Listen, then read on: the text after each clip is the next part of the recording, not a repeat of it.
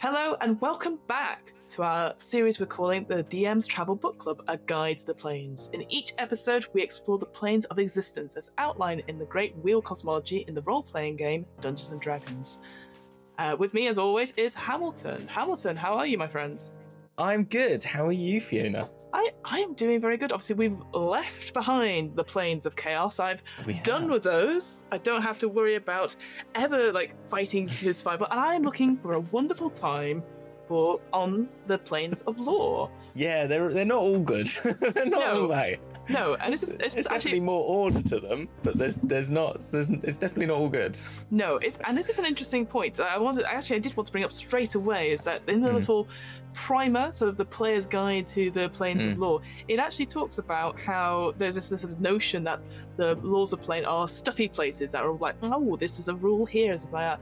When only really one of those planes, the Carnus, is like that. That is true law abiding. Everything is as written. Whereas the other ones, they're not as sort of strict. And I quite liked it did say that every aspect of people's lives is regulated by laws and commandments that is internal to themselves and internal to that plane. So that is very interesting. I actually didn't consider that when we were about to read it. So I was like, very interesting. Yeah, those laws are as much sort of like physics laws, like laws of physics, as much as they are sort of hierarchical laws, as much as sort of moral or like morality laws or whatever you want to call them, or strict scriptures or whatever that you need to adhere to. So sometimes it's forced upon you by the plane itself, as in there's nothing you can do about it, but it is just as we will mention one particular of this plane that we're talking about, which is what, Fiona? Which is what? Yes, we are talking about Acheron, sort of the plane of clash and conflict, which I think is a great sort of title. So this is a lawful evil and a lawful neutral plane, and it is argued in this sort of book, in sort of the first plane of law book of Acheron, it talks about that it's worse than the Abyss, which is shocking because the Abyss is awful, as you know. Yes, yes. As you've put your players in there, but yes. I have, yeah. So just to sort of brief sort of like what is Acheron? It is the plane of battle. This is the idea of marching armies and sort of this idea that there's drilling and just fighting, and that's all there is over and over again. It is the military industrial complex as a plane. That is basically what it is, yeah. Yes, absolutely. And compared to, say, Yggdrasil? No, not Yggdrasil. Compared to Ysgard, sorry. Yes. The idea is like heroic, like haha, and fighting there. This is completely different. This is trudging, endless war. It is the grim, dark future, if anyone knows what I'm referencing there, that is very much that sort of like Warhammer 40k sort of like the endless battle. For no gain. It's the no man's land, continually fighting for an inch here, a yard there, and it never really it's kind of, and it's because of that, it's the battleground for not only the Blood War, which is something that we'll come on to again. We talked about briefly in the Abyss, and we'll talk about more when we get to Nine Hells and Battle. But this is the plane where the demons and the devils clash for dominance over the planes, basically. Exactly. And it talks about, again, this idea of lawful, so it talks about this idea of underlying laws and order all serve conformity and evil, and evil thrives in war. And there's a great line it says that evil's almost like an afterthought here, because it is just that drilling, that constant, like, we must get ahead in battle and stuff like that. And it's interesting, he talks about these battles with armies and stuff, but less likely to have leaders. It's just mobs of people fighting each other, because they don't think about maybe the bigger picture per se, which I think is a very interesting concept. This idea that, what was it that it said? I'm sure I'll find it in a second, but essentially this idea that three things of like plundering, that sort of survival instincts, but not necessarily like, well, if we go to a different plane and come back round, we can get the other bit. It's just about that what's here and now, rather than long-term thing. Surprisingly, because it says surprisingly few leaders, for the nature of leadership demands those who are capable of initiative to drift towards planes with more defined alignments. So it's kind of like, that's the thing. It's sort of, it has got like leaders of battle, but it's just but they are war bands, and that is their only goal is just organizing and fighting and going towards the next the sort of next battle. It's sort of described as form over function. Oh no, function over form. Sorry, I got this wrong. Yeah. It's described as function over form. Mm. But, Hamilton, we are missing... We're sort of talking down below. We're not really talking about the main thing that this plane is sort of known for. And I'm talking about the floating cubes of iron. Yes. That is everywhere. And this is an interesting thing. If you've only read about Acheron in the DM's Guide, 5th edition, it's very short. As with all the sort of outer plane stuff, again, presumably I don't know, maybe they're expanding on that sort of thing in the near future, who knows. But this idea of war and strife, but each of the 4 layers in this place is made up of enormous iron cubes, in quotation marks, that are floating in an airy void which can support life and can support flying. Sometimes these cubes, which can be small or can be like kingdom size across, will collide into each other. And when they collide into each other, you have these echoes of past, like armies colliding, the battle roaring out, and pretty much, an impact. It's like a meteor impacting Earth, just creating like a whole thing, and probably decimating anything on it. So interestingly enough, if we go into sort of maybe the defining features of what the land looks like, it's pretty grim. There's no big structures or anything like that is on the surface itself. In the craters and tunnels and stuff, there will be towns and whatnot, just because at any moment, with a day's notice, you may see another cube coming towards you. Yeah. And smashing. Yeah, 100%. I do like how it says there is a light, there is a dim light. The plane's lit by a grey fluctuating light, varies slightly between bright moonlight and dark cloudy day. Never bright enough to harm the eyes of anyone with like dark vision or anything like that. But it does. But I like the idea that some say that a single cube somewhere glows bright enough to light the rest of the plane, and that it's been glowing forever. After all, that's the only way it could light in infinite space, regardless of the explanation the light is there. But there was also the theory that it might have been from the collision of 2 cubes. Yes, I created saw that. This infinite light, which is kind of cool as well. Like almost like a Big Bang-esque type. Yeah, like a thing, Big Bang sort of theory, which I can. Very cool. Yeah. Yes, and I will say as well, when it talks about cubes, certainly in the Planescape sort of books as we're sort of looking at them now, cubes is sort of like a general term for the things, like for the different sort of, I guess, meteoroids. That sort of like I'm sure there's a better meteorological term for it, but that idea that there's different spaces, they can be any shape. So again, as a DM, you don't have to be constant cubes, although one of the layers does talk about everything being geometrically perfect, which I'm sure we'll go into, which I absolutely know. But yes, one thing that made me think of this when I was reading through it, this idea of cubes, that if you manage to get to another cube, the gravity sort of again focuses on that cube that you're on. So it goes from, if you're walking up a wall, suddenly the floor becomes a ceiling and all that sort of thing, and it carries on moving. You can't then tell if which one of these is the central point, which one of these cubes is the central point. So instantly I was getting vibes, and less grimdark, I appreciate this, but of Super Mario Galaxy, because when that first came out, I had to sit down. I wasn't like young at the time when I was playing it, but I was definitely like, early sort of 20s and stuff, and then I sat down and I played it, and I was like, I'm gonna have to turn it off and actually think about how gravity works, because my brain, about how I was getting to places and solving puzzles, couldn't take it. And I can imagine this, if you're describing it to the players, like, probably not saying Super Mario Galaxy, but that sort of like the way the gravity works, it's a bit of a mind meld. Yeah, 100%. It really is.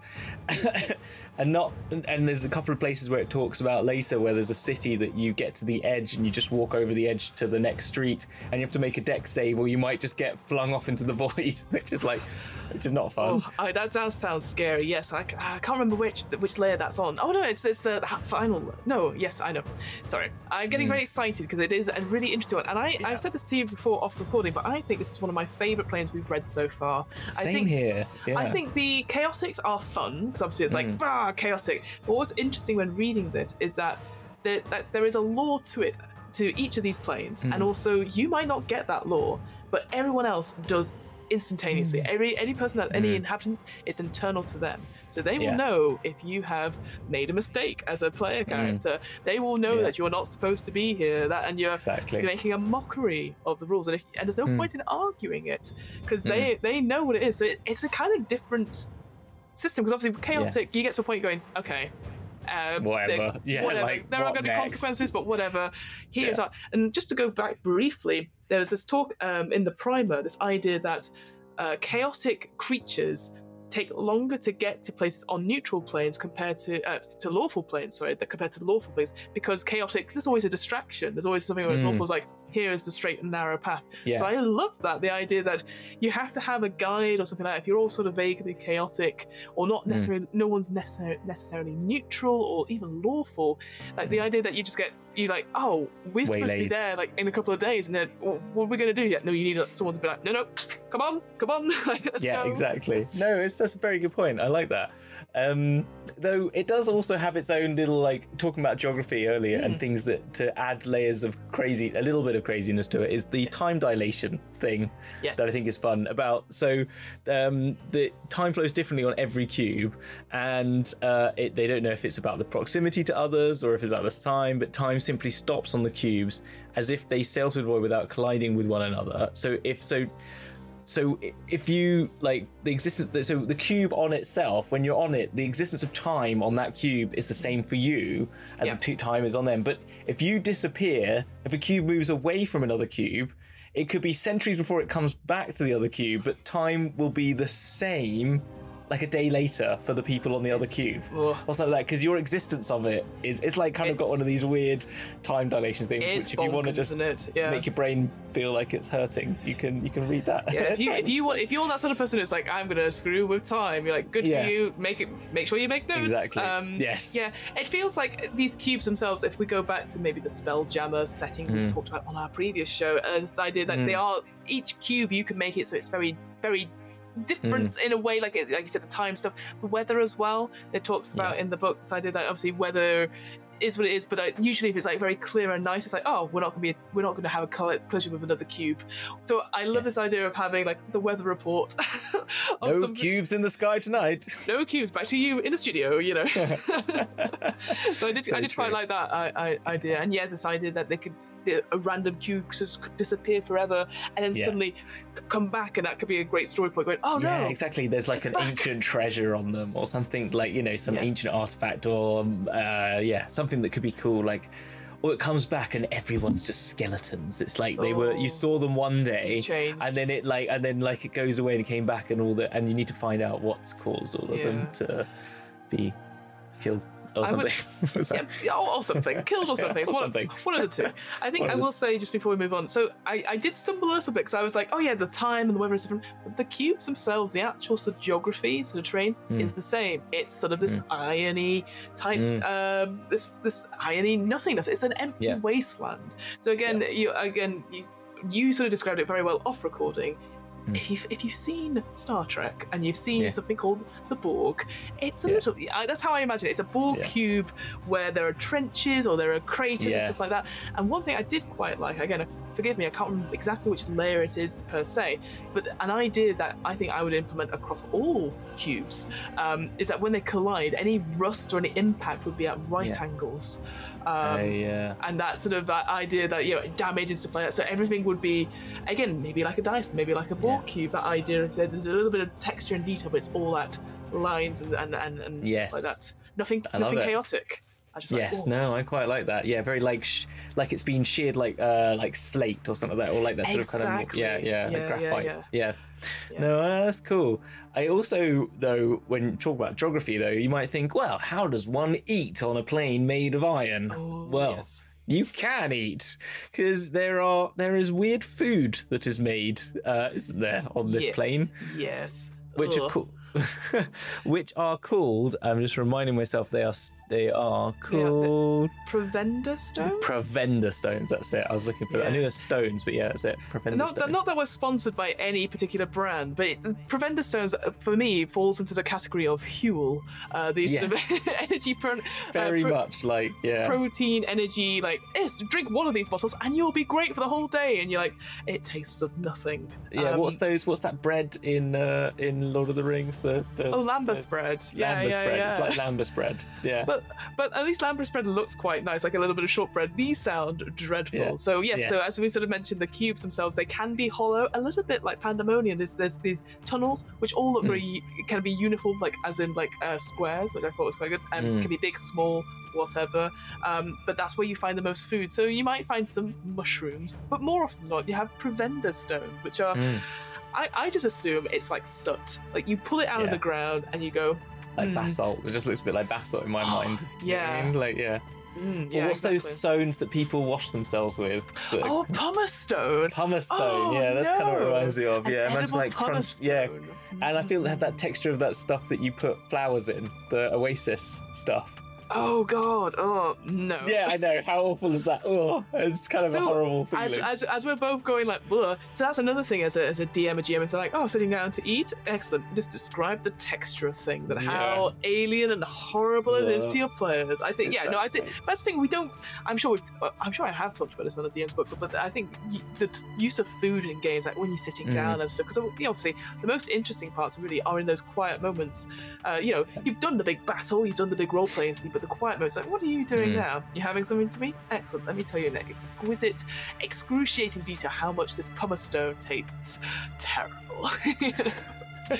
Exactly, yeah. It's not a nice respite from your days of warring or getting away from wars. It's not like Isgard, where you're in the beer halls and having all your lovely food and and all that stuff. No, it is certainly not. It is a far cry from Isgard, so I can say that. But to move on a little bit, so as we sort of mentioned, there are 4 layers to Acheron. There is I'm gonna say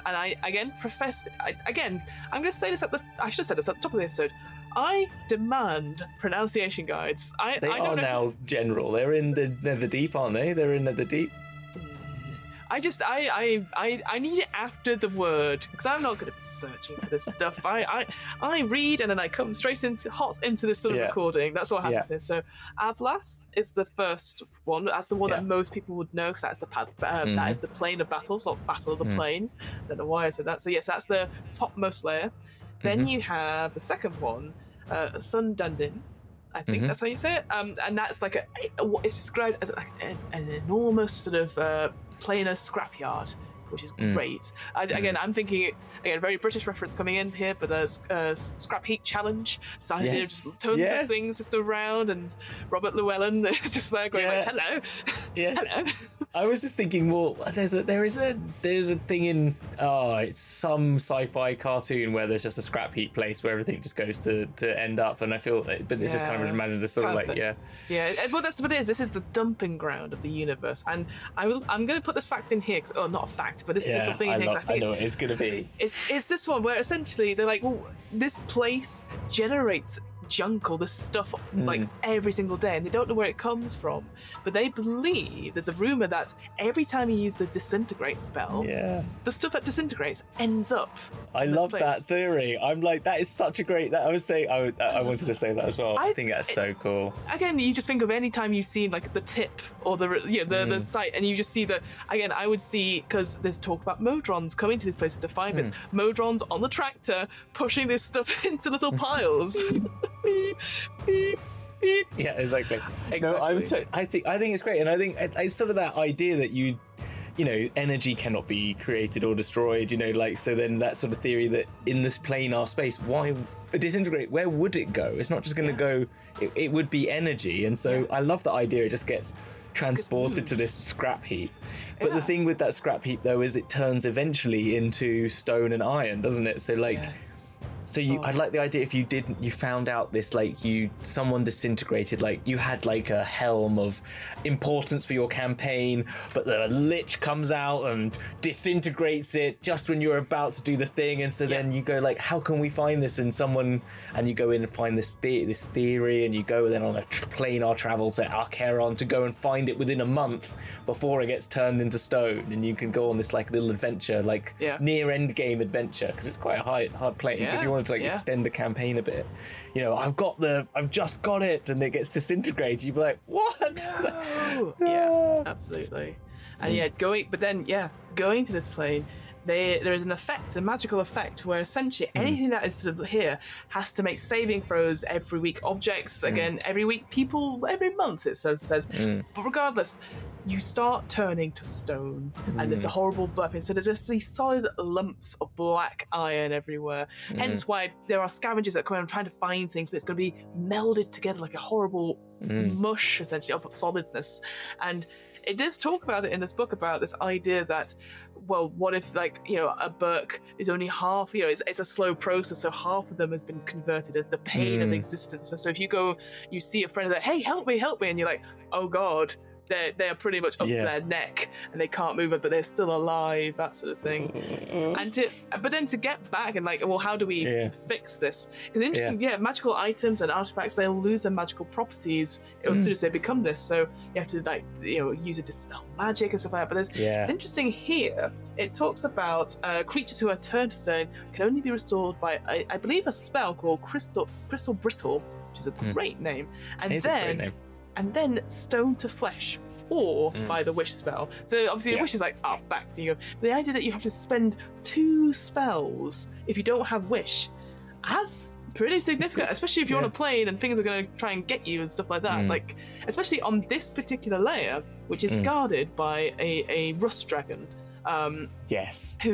Who hates Modrons, and I love that as a character like feature.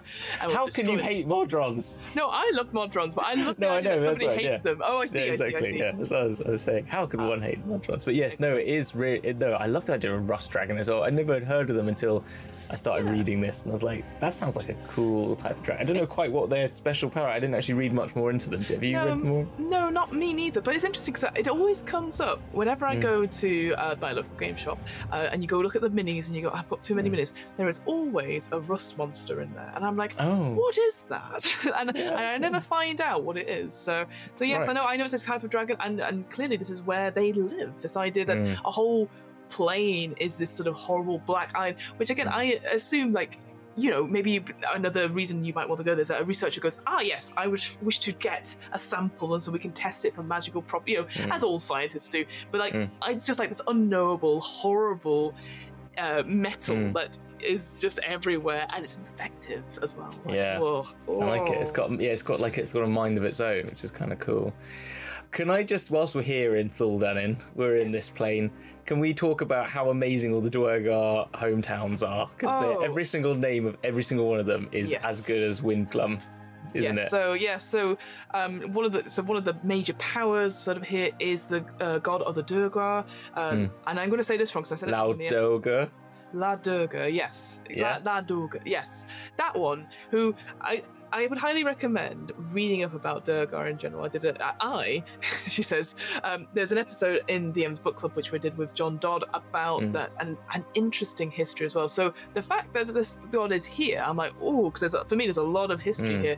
But yes, the Durgar themselves as a clan, one of the clans of the dwarves, they're known for very doer, sort of like, again, form over beauty, function over beauty, that sort of thing. So they're very sort of straight-laced and that sort of thing. So very, very cube-esque in their sort of the building stuff.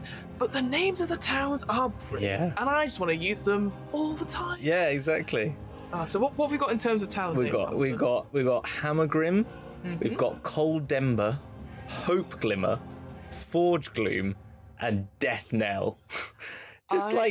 Great names for a you just got it with those, haven't you? Like Forge Gloom, I think, is the real name before Gloomhaven. It is, isn't it? Exactly. And then exactly. And you feel like Hope Glimmer is the only one where they're probably like slightly happier, but it's still gloomy. But it's maybe they crack a smile as a joke, and that's about it. Exactly. Yeah. But I think the whole stuff, like I said, Duergar are really interesting, but those place names, I think, are some of the best town names we've come across so far whilst doing the plane. So I was like, they're great. So 100%. I'd like to go there. I don't know if you would. Well, no, I use with my players, I mean. And then can we also talk whilst we're here about the Idiot King? Yes. Do you want to talk about this whole court? Because I think this is fascinating as a concept. So, Forge Gloom is a site of the Court of Memory, and it is a haunting spirits keep most petitioners away. Those few chieftains wives who have no choice but to reside here live brief lives. The damp and chill of Forge Gloom pervades everything, leading to many deaths from exposure. It's like, it kind of explains it's not a nice place. But the Court of Memory, basically the idiot king, who is the leader chieftain of this realm, he doesn't rule truly alone. He is advised, haunted, and possessed by the spirits of his ancestors and predecessors.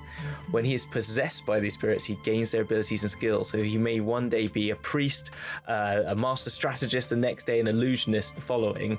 But he pays a price, because these hauntings slowly destroy his own core of strength and will, until eventually he can only rule when possessed, thus becoming the idiot king. How cool is that as a concept, as a story, as an adventure hook? And he ascends this tower, doesn't he, to get to the spiral staircase to commune with the gods. And by the time he comes down, he's just a lump, and it describes him as he's a limp ragdoll, good for nothing but eating, sleeping, and breathing. Oof. It's cruel. It's cruel existence. Like it just pervades this sort of sense. I think the sense of Acheron, that sort of like endless strife, and but this is like, instead of this being this is like a internal struggle battle of worn down and until you are nothing, basically, is kind of what Acheron does to you. Shell. You're a shell. Yeah, this idea of being possessed by different minds and stuff like that you literally can't plan from one day to the next. Yeah. It is cruel. I actually felt very emotionally affected by that, because it's such a.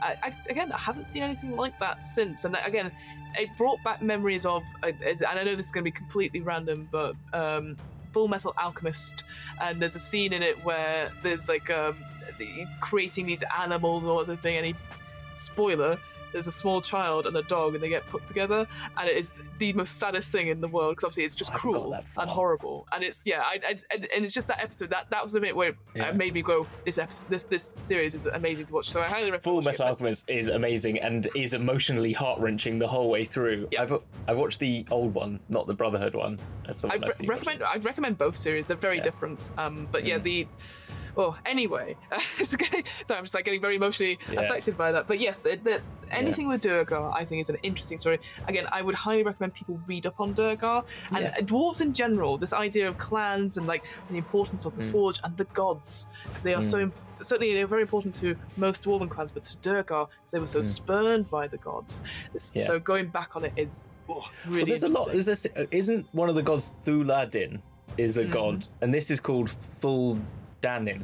So there's definitely a relationship there, I was thinking, but I couldn't quite figure it out. That was all. Yeah. So I need to. I don't know enough on the Durgar and the dwarven lore. I need to listen to that DM Book Club episode probably, and I will. You do. Moving on then to the third layer. Now you did pronounce this. There you go. I was like Tintibulus, which is a great name, and I love it. So this is a plane of perfect geometry and lore. So absolute that nothing can survive. You're like, whoa, what is this tagline of Blue Planet we've got going on here? So it's filled with these blocks, these cubes of many regular shapes. And they've got, it could be very like dice, if you think about it. You can have 20-sided, you can have a 10-sided or a 12-sided, it has to be that sort of thing. I like that. And they are solid throughout. That is a key difference between all the other planes. Obviously, they could be riddled and stuff. These are solid throughout. So when the collisions occur, again, this is where the fractures across natural fault lines come in. But this idea that there's no way to hide. You see this coming, you better sprint to the other side of the plane or the cube, because it's going to crush you. There's no way to hide in tunnels or things, because they are just pure solids, which is terrifying. And I think the other thing it made me think of before we move on from it is Kepler solids. Have you ever heard of these? No. Do you want to describe what that is? So Kepler, who famous astrologist, not as in cosmologist, not like astrologist, like cosmologist. Sorry, not an astrologist. I knew what you meant. Yeah, sorry. As in who people will know about, was convinced of a regular universe of like regular solids, couldn't and got quite far down and deep into understanding all the regular shapes, because he felt that there must be a shape that defines what we're all working on. And so if you look at them, he worked on, they're called the 4 Kepler Poinsot solids, are the famous ones, and they are the small stellated dodecahedron, the great stellated dodecahedron, the great dodecahedron, and the great icosahedron. And basically they are infinite, like they are regular solid shapes that are just mind-bending. There is the great dodecahedron is a star on a pentagonal cuboid that creates this very weird eye effect when you look at it, but they are amazing, and I can imagine some of those, like showing some of these really esoteric ones would be quite fun. They're worth looking at. There's an interesting story about it because it really it pushed cosmology back probably about 20 years because he didn't do what he probably should be doing. Well, no, as in he went down the wrong channel. And it meant that, I don't think it was 20 years, but it was quite a big chunk of a great mind that sort of went down the wrong path. But it's interesting. So interesting. But again, I love the idea that you would describe seeing cubes like that, and then people are like, I don't get it, and then you show them the stuff and go, I still don't get it. Yeah, even looking at it now, I'm looking at it and you're like, wait, that's how's that? I don't understand how it works. It breaks my brain. It's breaks your actual brain. Yeah. The one defining feature of it, which I will admit I didn't look too deeply into, but this idea of a hopping tower and a hopping mage. Oh yes, the hopping tower was cool. Yeah, I like that. It's a master of wild magic, powerful priest who serves a nameless, faceless power of travelers, which in my mind is Acheron, which we'll come onto at some point, I'm sure. Yes. Because he's the sort of secret hidden old god, dead god that got killed by Lady of Pain. But anyway, so the hopping tower is it's very interesting. I only thought it's clearly a really bad place to go. High level encounter if you want a fun sort of challenge of you've got to get through the sea of stones. Incredible. Again, a beautiful image. I can just see it, just all these standing stones and then a tower. It's very cool. Exactly. Very cool. And they're also called the singing stones, so because they chime when they hit each other, so you can just imagine this sort of little board game you could play around it. I think it'd be quite fun. And that'll be fun to get. To get to this tower and stuff like that, it will take some skill. So the idea that you could actually get a whole big map and make your way out as well, because there is talk, again going back slightly to the second plane, that there are bits of spell jammers in this place, so that's why people might want to go there and try and find these treasures and stuff. So the idea that you could have a spell jammer disappear. Interesting. No, it's very cool. And then the final layer then, isn't it? The final layer, the Arcanus. Arcanthus. Arcanthus. Yes. Yeah. A word keeps jumping out every time I read about this plane, and it's razor blades. Yes. It's basically compared to the full solids of these cubes from the third layer. This fourth layer is just razor blades. So these things have crushed and smashed and collided so much that they are literal slivers of the sharpest bits of iron, which are just whistling through the darkness, the void. So instantly you can get peppered by them. You just be split up and splurged. Again, I'm thinking Hellraiser style, just just complete ripped apart. Yeah. Or you're constantly dodging, and it's just. That's it. There's no sort of blocks per se. There's just all these races. There's a rumor though, which I quite like. So again, it has talked about. We've talked about it before briefly. This idea of paths and stuff like that. So the river Styx sort of makes its way down through this particular plane. There's a rumor that the source or the final destination of the river Styx is at the bottom of this plane, and it contains every memory it's ever stolen from the people that have fallen in the river. And I just like, yeah.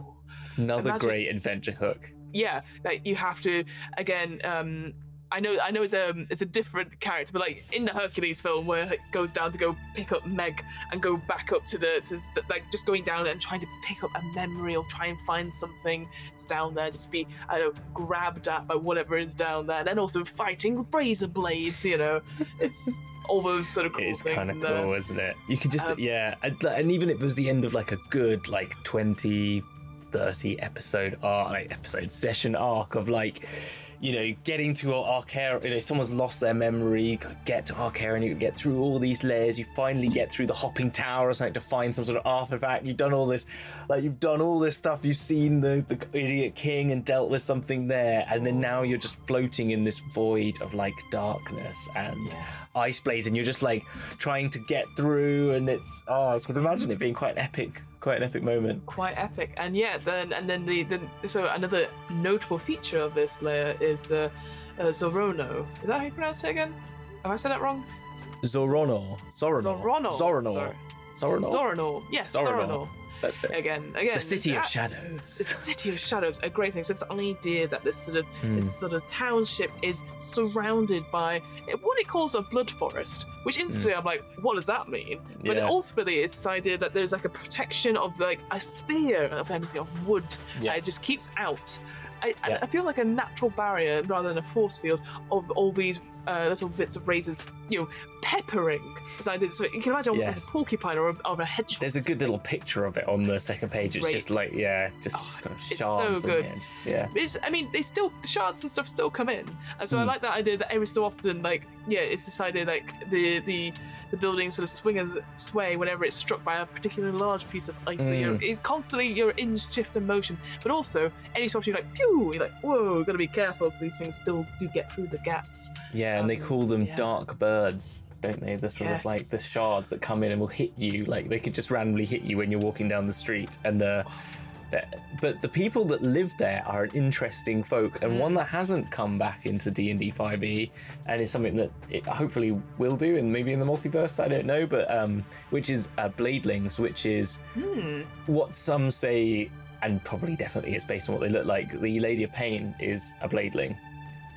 So they have these blades that come out of their face, and their skin are just covered in blades, and so there's definitely a relationship to this sort of shard-like land, and they're not a nice people in this world, but they are but an interesting set of people nonetheless, and definitely their relationship to the Lady of Pain is kind of interesting in itself as well. So they're kind of a interesting, a cool little thing. Yeah, because there is talk about these armies as well, which should really sort of move on to the populations and stuff like that in a second. Yeah. The one thing though we have missed, and I just want to, so we're going from the bottom layer back to the top briefly. Yeah, go back. I'm back up. I wanted to quickly talk about the blue cube. This, again, a cube that sort of is in this layer. It has a dragon on it. A dragon who is a blue dragon, Tesla, who suffers total amnesia because they've been put there because of their greed. One of the deities has sort of gone, you're too greedy, going. And so they are on there and they forget why they're on there every day, and their wings are in tatters and stuff, so they can't escape. So what they do, they scratch out everything they know so that when they wake up they can read it and remember who put them there, who's visited, all that sort of thing. So I compared it to 51st Dates. You what was the film you compared it to? I think it's called While I Was Sleeping. What's that? I don't know. It's the one with Nicole Kidman. I never actually went and googled what it was, but it was Nicole Kidman, Colin Firth, and Mark Strong. We won't spoil it because it is a cracking film, I'd say. But yeah, I can spoil 51st Dates, where essentially a person meets somebody else and realizes they have total amnesia. Before I go to sleep, that is a cracking film. But yeah, and essentially he goes on several dates because he loves her and makes an effort with her, and it's very, very sweet.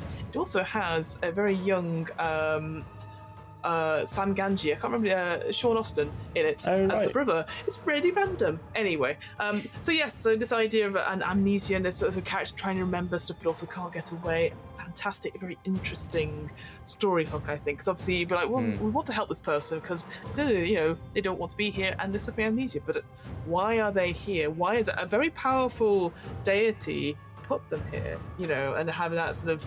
It's just interesting, this idea of greed and stuff was sort of left on this cube, which I thought was really interesting. No, it is really cool. I really like that as well. I picked it as one of the things I wanted to mention as well, and I think, that idea of just coming to this cube, because you can imagine it says that the dragon resides in like tunneling a lot to stay away from things. So you'd land on this pretty desolate thing, and it's just scratched with all these like insignias and notes and stuff like that, and you maybe start reading it, trying to understand what's going on, and then you hear this and it's like dragon fight.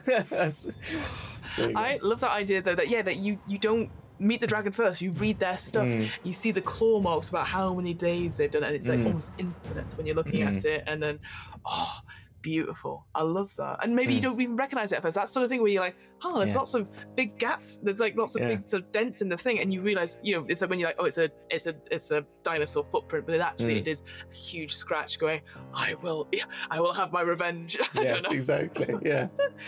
So yes, well, let's move on to population of Acheron. So we sort of talked about it in general, going down a bit. So yes, this idea, going back to this conflict and clashing and this and there. So there are sort of two big pantheons in general, sort of two big sort of sources, as it were, of power here. So we have sort of the goblinoids and sort of the hobgoblins and goblins versus the orcs, and those are sort of the two sort of main things. So you have I will be honest, Grimish, I know that is the chief power of the orcs. I have absolutely no idea how to say the goblin of the chieftain of the goblins. Do you have any chance? Do you want me to have a go at it? I'm going to read them now. There's Maglubiet. I think that's what it is. Maglubiet. Kurgorbeeg and Nomoggeia. Yep. Yeah. Yes. Thank you for giving me this because I was just like this. They are hard. They are hard, and I know it's one of those things. If you just learn it, it's fine. But this idea that they are these two pantheons, these two groups, as it were, are always in constant bash. They are locked in an eternal war between them. And again, you can have there's obviously various famous sort of NPCs you can have. There's someone called Matt Creek Iron Skull of the Free Fang tribe. That's an orc character. Their sort of defining feature. They have a head wound that never heals. Yes, it's always a little bit pussy. Yeah, and I like that. They're very good natured about it. But I'm just like, oh. Yeah, that was a kind of quite a cool little like just thing to give them. Really, yeah, I thought that was. I thought that was good. And then they do have a rival. On the other hand, they have Rostorhan the Foul. What I quite liked, again, it's very brief, that sort of story about it. Obviously, again, I will admit, for me, I'm not a big fan of war movies or war like this in general. So for me, it sort of went over my head a bit. But I like the idea that here you have two rivals. Whenever they've only met twice in battle, and each time it's been a stalemate, and they hate each other. And I just thought that's such an interesting relationship that you could always bring back, even if it's in the background. You see these two always meeting up and always never gets one over on the other one. I just thought, like, oh, that's an interesting thing. So yeah, but also having like they're not called prefixes, whatever it is after the name, that the Foul. I quite like that. I'm like, why are they called the Foul? Yeah. No, they are some great names of like the Three Fangs, the Rotting Eye, and the sort of like of the clans and the towns of them are kind of cool. They're kind of like, it's all very kind of like grim again, isn't it? Yes. That's the sort of feeling. I also there's some the orcs have like talking about war and that sort of like never-ending strife of it. They have they don't actually have they have towns, but they don't. The most people live in trench towns, so they're dug out trenches into this infinite plane, just like, and they're living basically in that, and it's that horrific.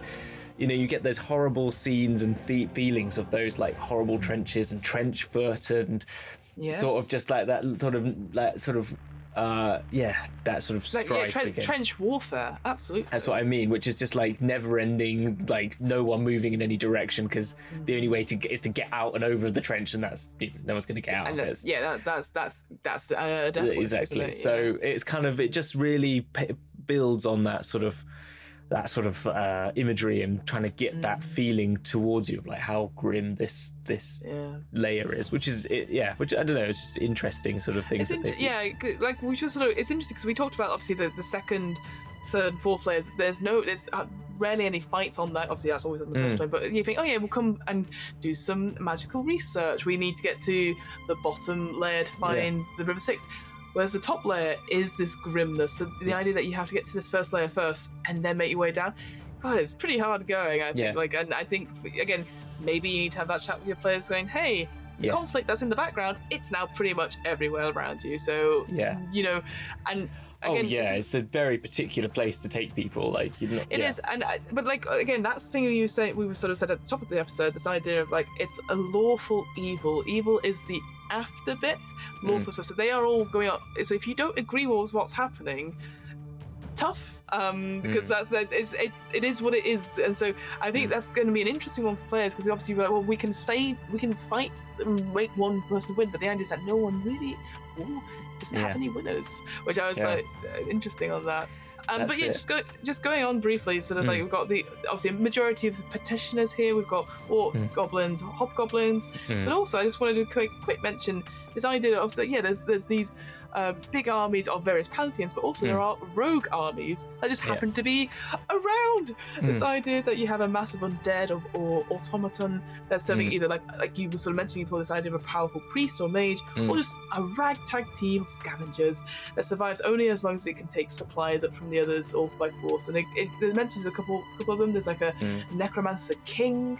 There are slightly mummified fish people I saw, a lost clan of bladelings. But again, I like this idea that they're only lost if they just go over one edge of the cube and then they come back and they're like, haha, surprise. But this idea that these armies, they serve their own agenda. They may be aimless, but they're always hungry for battle. So even if you spot one, you're like, maybe they'll be friendly.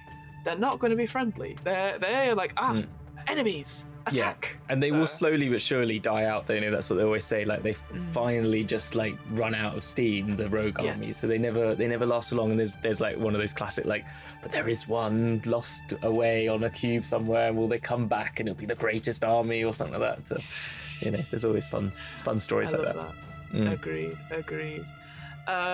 Which is the rogue army of the necromancer king. Who is a lich? That was it. Who's going to? That was it. Yeah.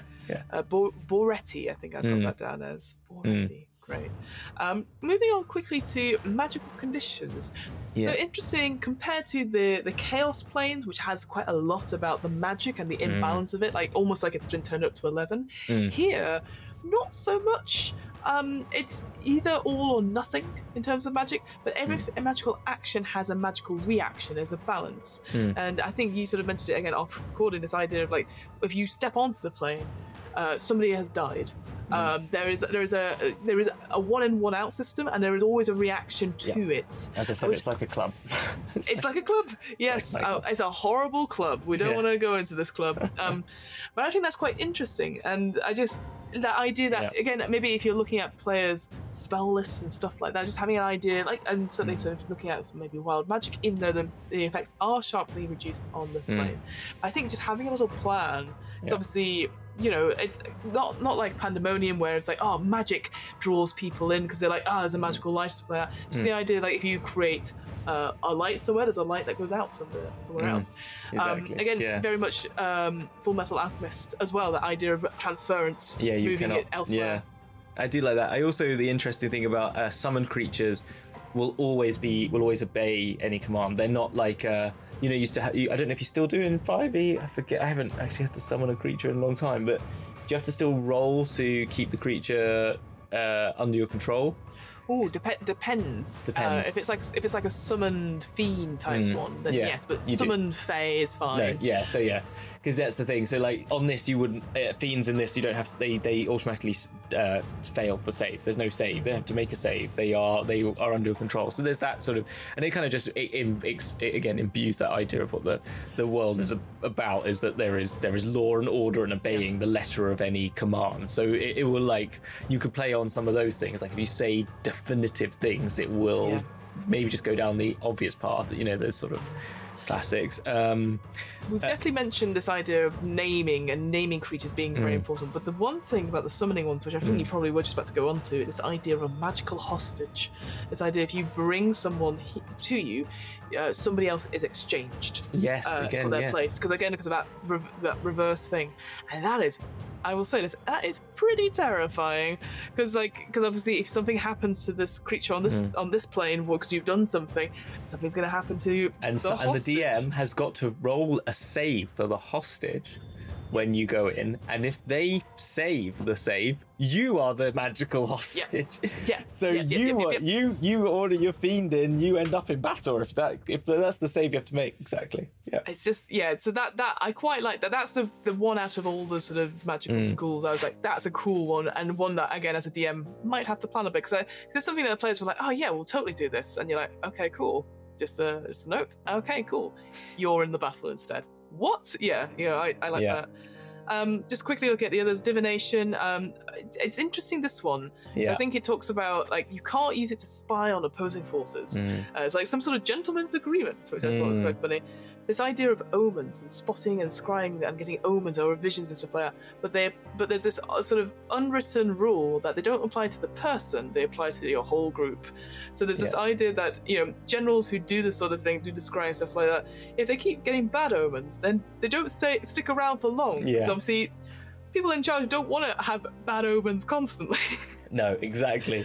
I think it's fun, but I like that idea that you can't see on the opposing forces, and it kind of makes me feel like the plane itself it kind of proves the plane wants the battle to commence, and to be continuous. Doesn't want anyone to have an advantage over another. It kind of imbues that idea. Yes. That's I like that. Yeah. It feels like a big game of Battleship where you can't see where the other forces are. Exactly. It wants them to be constantly locked in battle. It doesn't want it otherwise. That was all. I like that.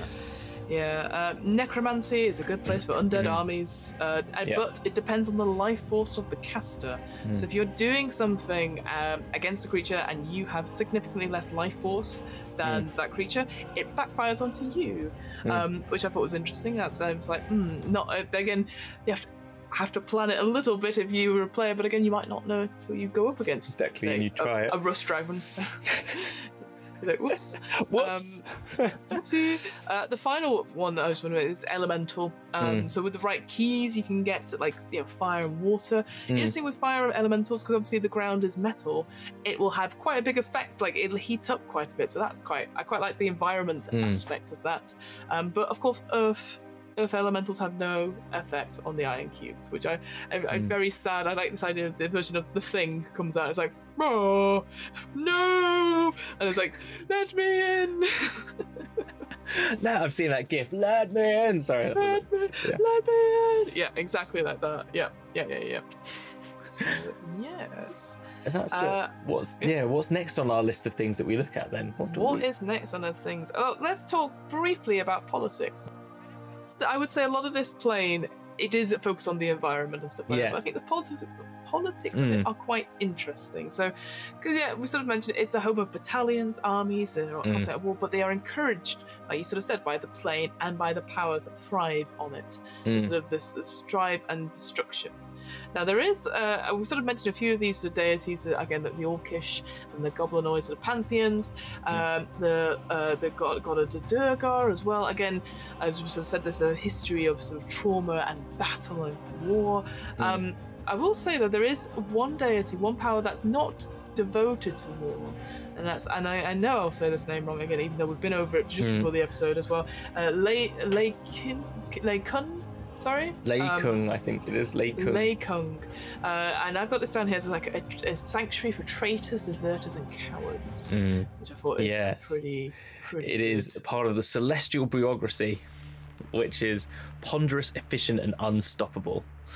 And cool. This is part this is part of the same sort of pantheon as Yen Wing Yang, which if we do an Outlands, he is located on the Outlands, which we do a piece on that as well, outside of the plains, which has got lots of interesting, cool places on there.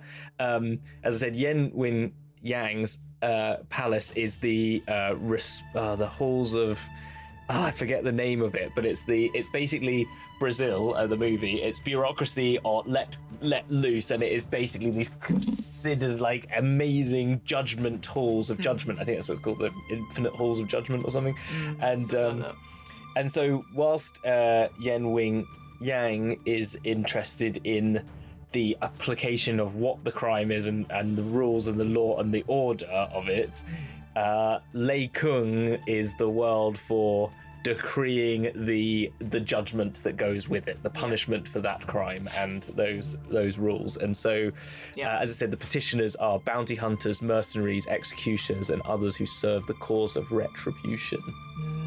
And hand in hand with the mercy killers, who are the faction that reside here. So they are Sigil's variation on that theme. So in Sigil you have the governors, who are the lawmakers. You have and then you have the Harmonium, which are the guards and the police force, and the sort of, they get you, and then the mercy killers, which are the judgment definers, which are mercy killers, as in like they just go around killing people for being naughty, basically, and that's it. And they're not very nice.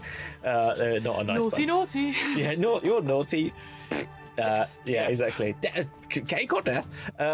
So, yes, it's that's leaking, and the Duke of Thunder rules absolutely and without question. His decrees are instantly turned into actions by his servitors and proxies.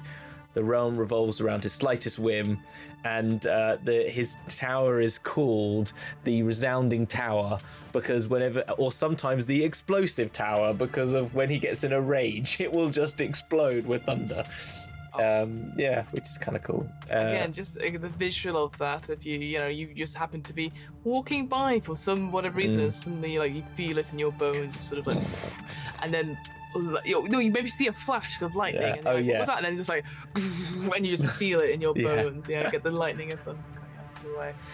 So yes, the final thing I did want to say on sort of the politics, but more or less the population. Sorry. Again, I know we're going to come to Modrons later. I know we've got Mechanis coming up. I know. But there was this image I had. So we sort of mentioned it briefly earlier. This idea that Modrons, they are scavenging in the scrapyard and all that sort of thing. But there's a rumour I saw, which they're gathering stuff for new cogs for Mechanis by carving out the blocks themselves. So essentially mining. But then I had this image of you turned up at the battlefield, but you can see one of the big cubes in the sky has a quarry on it. That, we've seen that in the countryside when suddenly there's a big bit of the hill taken out, and I was just like, yes, I want to see that. With Modrons all over it, perfectly square little inverted ziggurat sort of thing going down. Exactly. Yeah, and so I just like that idea that they won't stop until the whole of this plane has. Now, does the Modron start in the middle of a cube of the square, or does it start at the edge of a square? That is the question. No, it must be an edge, right? They want to use up the most possible. So they'd start at the edge and work their way in instead of starting in the middle and work their way out. Yeah, I would assume so. Otherwise, it's madness. Is that madness? Oh, madness! I love it. That's good. I love that idea that you interrupt a Modron mining initiative. You sort of land and it's like, sorry, can you get out of the way? We're in the middle of processing this cube. Exactly. Oh, amazing! I love Modrons. I'm so excited for Mechanis. It's going to be so much fun. I know. But the final thing I know I do is one more thing I know. So just again, the Columbo syndrome. The Columbo syndrome, Fiona syndrome, we'll call it. From the DM's guide as well. I know, like I said, the whole point of this show is that you go through the Planescape stuff, but I will say from the DM's guide there is the optional rule called Bloodlust, and Acheron rewards a creature for harming other creatures by imbuing that creature with strength to keep fighting. So whilst on this plane, the creature gains temporary hit points equal to half its hit point maximum whenever it's reduced to a hostile creature to 0 hit points. So you keep fighting, you're going to get more and more temporary hit points because you want you to keep going. So I quite like that. Again, fits that sort of thing. Idea of the battle. Yeah, exactly. So there you go. So yeah, that is Acheron. I you know what? There's a lot in it. It was a bit sniffy when we were going to the Plains of Lore. And I was like, no. Apart from Mechanos, which I know I was going to absolutely love. I was like, oh, which one is Acheron? And actually, it's bonkers with the cubes.